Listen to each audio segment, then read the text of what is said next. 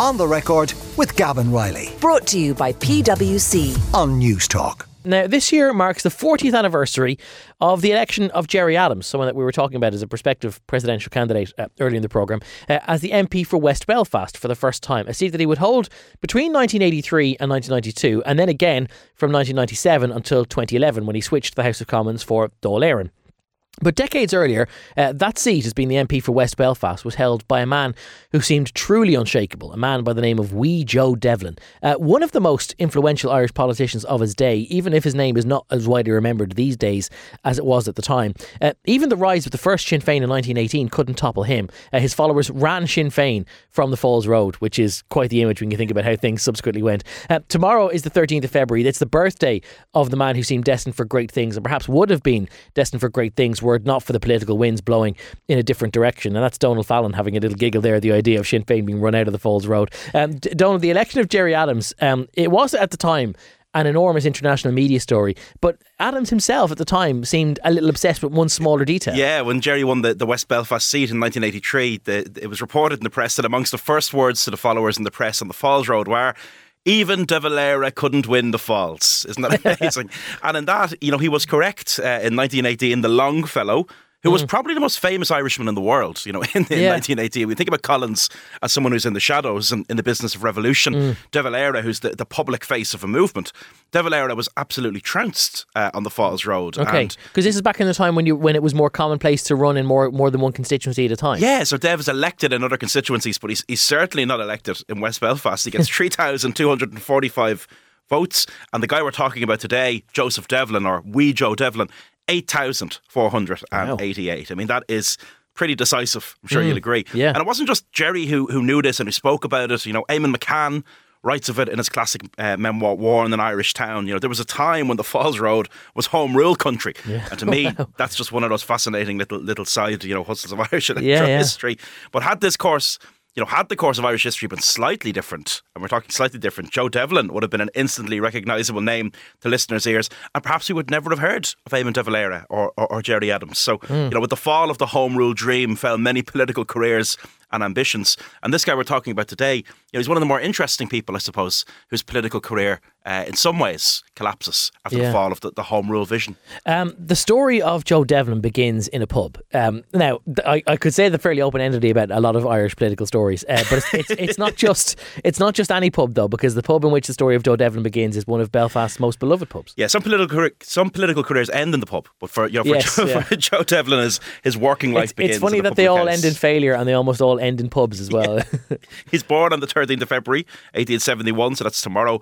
Very working class. He's the son of a jarvey and a grocer. He leaves school young and he starts working in a pub, a very, very famous pub. I mean, anyone who spent a day in Belfast has probably been in Kelly Cellars. It's a really spectacular pub. It's an 18th century pub. I mean, the United Irishmen used to meet and drink in it. Okay. And the fact that Joe Devlin starts his working life as basically a lounge boy and a drinks cleaner in this pub is sometimes held against him by political opponents. Decades later, they still call him the Belfast bottle washer in the House of Commons. That extraordinary. So there is that idea in political circles that politics is to preserve of the very wealthy. Maybe if you're a Republican, you can come in and play our game, but certainly if you're not a pub worker. So this is very, very humble beginnings in a public house. But he emerges, I suppose, onto the West Belfast political scene because he might be a bottle washer, but he's a brilliant, brilliant orator. And as an interesting little aside, going back to the beginning, Gerry Adams, in a time before he was an MP, worked in an equally iconic Belfast pub, which is the Duke of York, which was always popular with politicians and journalists and the like. So both of these West Belfast MPs began their working lives in city centre boozers. I like the idea that before he was the steward of the Manor of Northsteed or whatever it was, that Gerry Adams worked for the Duke of York, sort of.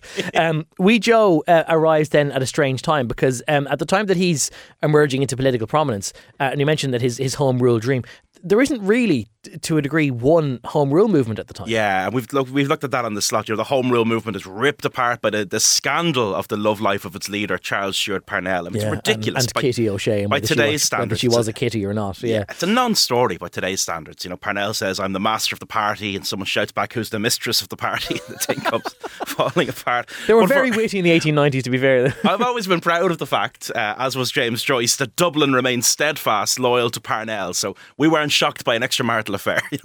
We didn't care about it on the streets of Dublin. Everyone from the Archbishop to the newspaper editors said, bring down Parnell, and the Dubs didn't listen. But in Ulster, where I suppose religion was a much realer part of people's lives, sectarian tension, it meant the church had greater influence, and they turned really decisively against Parnell. And this young would-be politician, Joe Devlin, bottle washer no more, emerges within the anti-Parnell Home Rule movement in Belfast as a very, very important young man. It's a city where you have to be tough, to speak in front of a political demonstration, and he's just the kind of material that you want. Now, it seems unimaginable these days, but the parliaments of the 19th and early 20th centuries were very different beasts to what we have right now. And Joe Devlin manages to make his way into the House of Commons without a single vote being cast for him. To represent a part of the country he'd never been in and knew nothing about. Which is extraordinary, isn't it? I mean, he's a member of Parliament from 1902. The West Belfast man first elected unopposed as Irish Parliamentary Party MP for Kilkenny North. So, one of the things that's so amazing about the fall of the Home Rule movement, when they're eventually swept aside by Sinn Féin, is that for a lot of them, that was the first time they had to stand in an election. They never had to do this before. People just decided you were the local Home Rule MP. And it was the safest of safe seats. If you're going to elect someone from the IPP, right, the IPP will find somebody to represent you, and that's that. That's it. Yeah. And the Home Rule machine was powerful enough that so many seats were uncontested. So, MPs walked into Westminster representing constituencies they probably only stepped foot in a handful of times before the election. But in Belfast, what's more important, he might be the MP for Kilkenny North, but in Belfast, that's where his machine is, and he is the leading light of what's called the Ancient Order of Hibernians, the AOH, Grand Master. From 1904. So the people who still, the people might know them. They've been mentioned in the news more recently as being involved in the New York St. Patrick's Day Parade, for example. Yeah, and younger listeners may have never heard of the AOH. Still exists. Ancient Order of Hibernians, Catholic fraternal organisation, born in the early 19th century. And if you wanted to be a member, you had to be a couple of things: a man, Catholic, and either born in Ireland or of Irish descent. They wore sashes. They paraded around on big anniversary days. They marched in bands. They banged drums. If this sounds a little bit familiar, doesn't it just? Yeah, it probably should, because it's a little bit crude. But you could say this is the Green Order, to the Orange Order. Yes, yeah. And Devlin is a young MP in the Home Rule movement. He'd been in America. He'd seen how big all of this was over there, and he wants it at home. So he becomes, the key force, if you will, in the AOH, and it grows to over 10,000 members in his time. Now, this being, of course, at a time before there was full republicanism as we know it, and when Home Rule was still going from strength to strength, the AOH, I imagine, were probably very fearsome at the time, that they were a body you didn't want to get in the wrong side of, and they probably weren't afraid of a little bit of intimidation or underhand tactics. They call it Hibernianism, and Hibernianism's a powerful thing. And the Republicans don't really know what to make of it, because some of the Republicans, like the Fenians, are very secular, and they're not really into this Hibernianism stuff, but they clash with people they don't get on with. So, in Dublin, there's a confrontation between the AOH and the suffragettes, and on one occasion, Francis Sheehy Skeffington is a very public, supporter of the suffrage movement. When there's a bit of fighting in the crowd, he begins an address: "Ladies, gentlemen, and the members of the Ancient Order of Hooligans." That goes down as well as you'd expect. Right. And there's a bit of a digging match. But one thing that they're very good at in Belfast, the AOH... digging match? That is a lovely turn of phrase. Yeah, you don't hear digging matching up anymore. No. One thing they're really good at, that old tongue-in-cheek phrase we hear all the time in Irish politics: vote early, vote often. Yes. And Brian Feeney's written about this. This is just amazing, this paragraph. In the 1906 general election, Devlin won West Belfast by a mere 16 votes over the Unionist candidate with the help of carefully organised personation carried out by AOH members, who thereby began a tradition in Belfast of maximising the Catholic working class vote in the city. Personation, which requires meticulous organisation, involved men voting in other men's names, including some who had died but were still on the voting register. There was a suspiciously high 95% turnout in West Belfast in 1906, which is extraordinary. So Devlin is the master of vote early, vote often. I mean, look, it's a way of overcoming voter apathy, I suppose, in a way that if you reckon these lads would probably prefer your candidacy to that of someone else, then just take the effort out of their hands and go up and vote on their behalf. But, the healthiest cemetery in Ireland, When World War I comes along, then Devlin encourages men to fight in it. He takes that view of this being a path towards Irish nationhood, and he takes the same views as party leader. Yeah, that's the Home Rule line, isn't it? And he really believes it. I mean, he once shares a platform with Winston Churchill, who's a kind of late day convert to the idea of Home Rule right before the crisis. And with Redmond, he tells people, look, it's right to fight in this war. The quicker the war is over, the quicker Ireland gets Home Rule. That's the logic.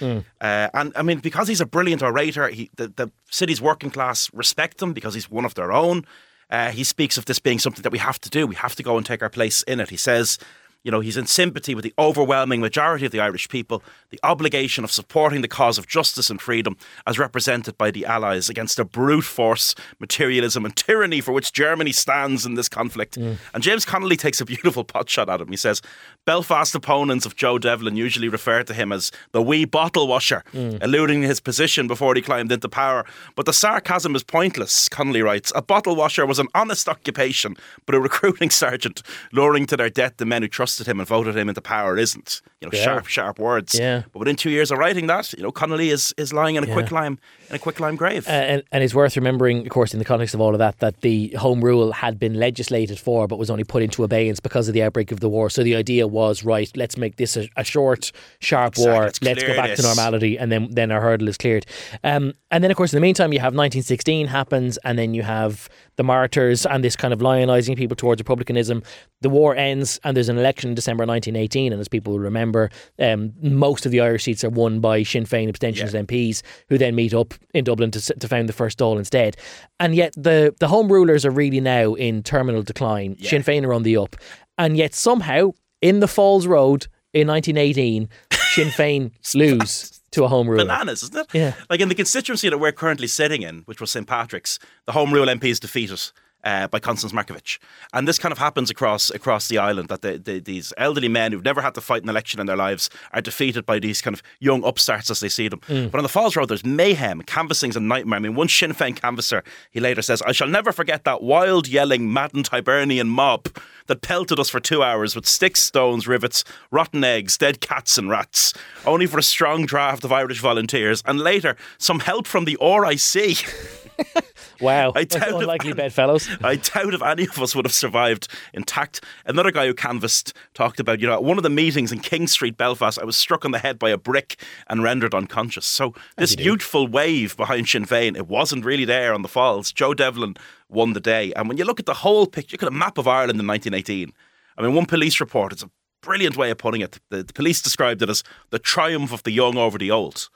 That's exactly what happened in Ireland in 1918. But yeah, not in the Falls Road. Not in the Falls Road, to say the least. After a partition then, and this is kind of where the political career sort of comes into decline, because Joe Devlin then finds himself on the wrong side of the border. So he's away from most of the prospective target market.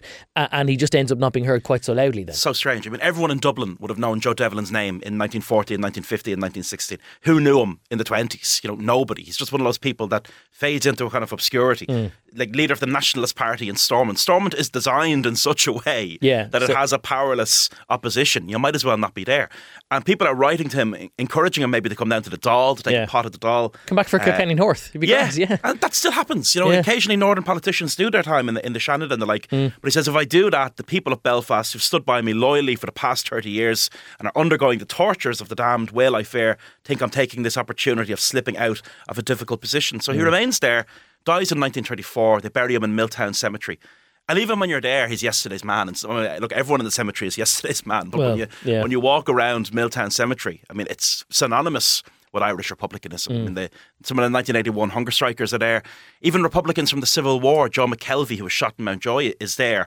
And then there's wee Joe, you know, a reminder of this different tradition. So the Home Ruler amidst the separatists, if you will. And a reminder, I suppose, what could have been, you know, had no one fired a shot in the post office in Dublin, how different the course of Irish history could have been. Yeah, and a reminder of the time when Sinn Féin weren't able to hold quite the grip over the voters of the Falls Road in the way that they currently do, and the sympathies that they enjoy there. Fascinating stuff as ever from Donald Fallon, who's the author of Three Castles Burning, A History of Dublin City in 12 Streets. He's also the presenter of the podcast of the same name, Three Castles Burning, about the history of Dublin, which is available wherever you get your audio online. On the Record with Gavin Riley. Sunday morning at 11. Brought to you by PwC. Great minds think unalike. Different skill sets, diverse opinions. It all adds up to the new equation. On News Talk.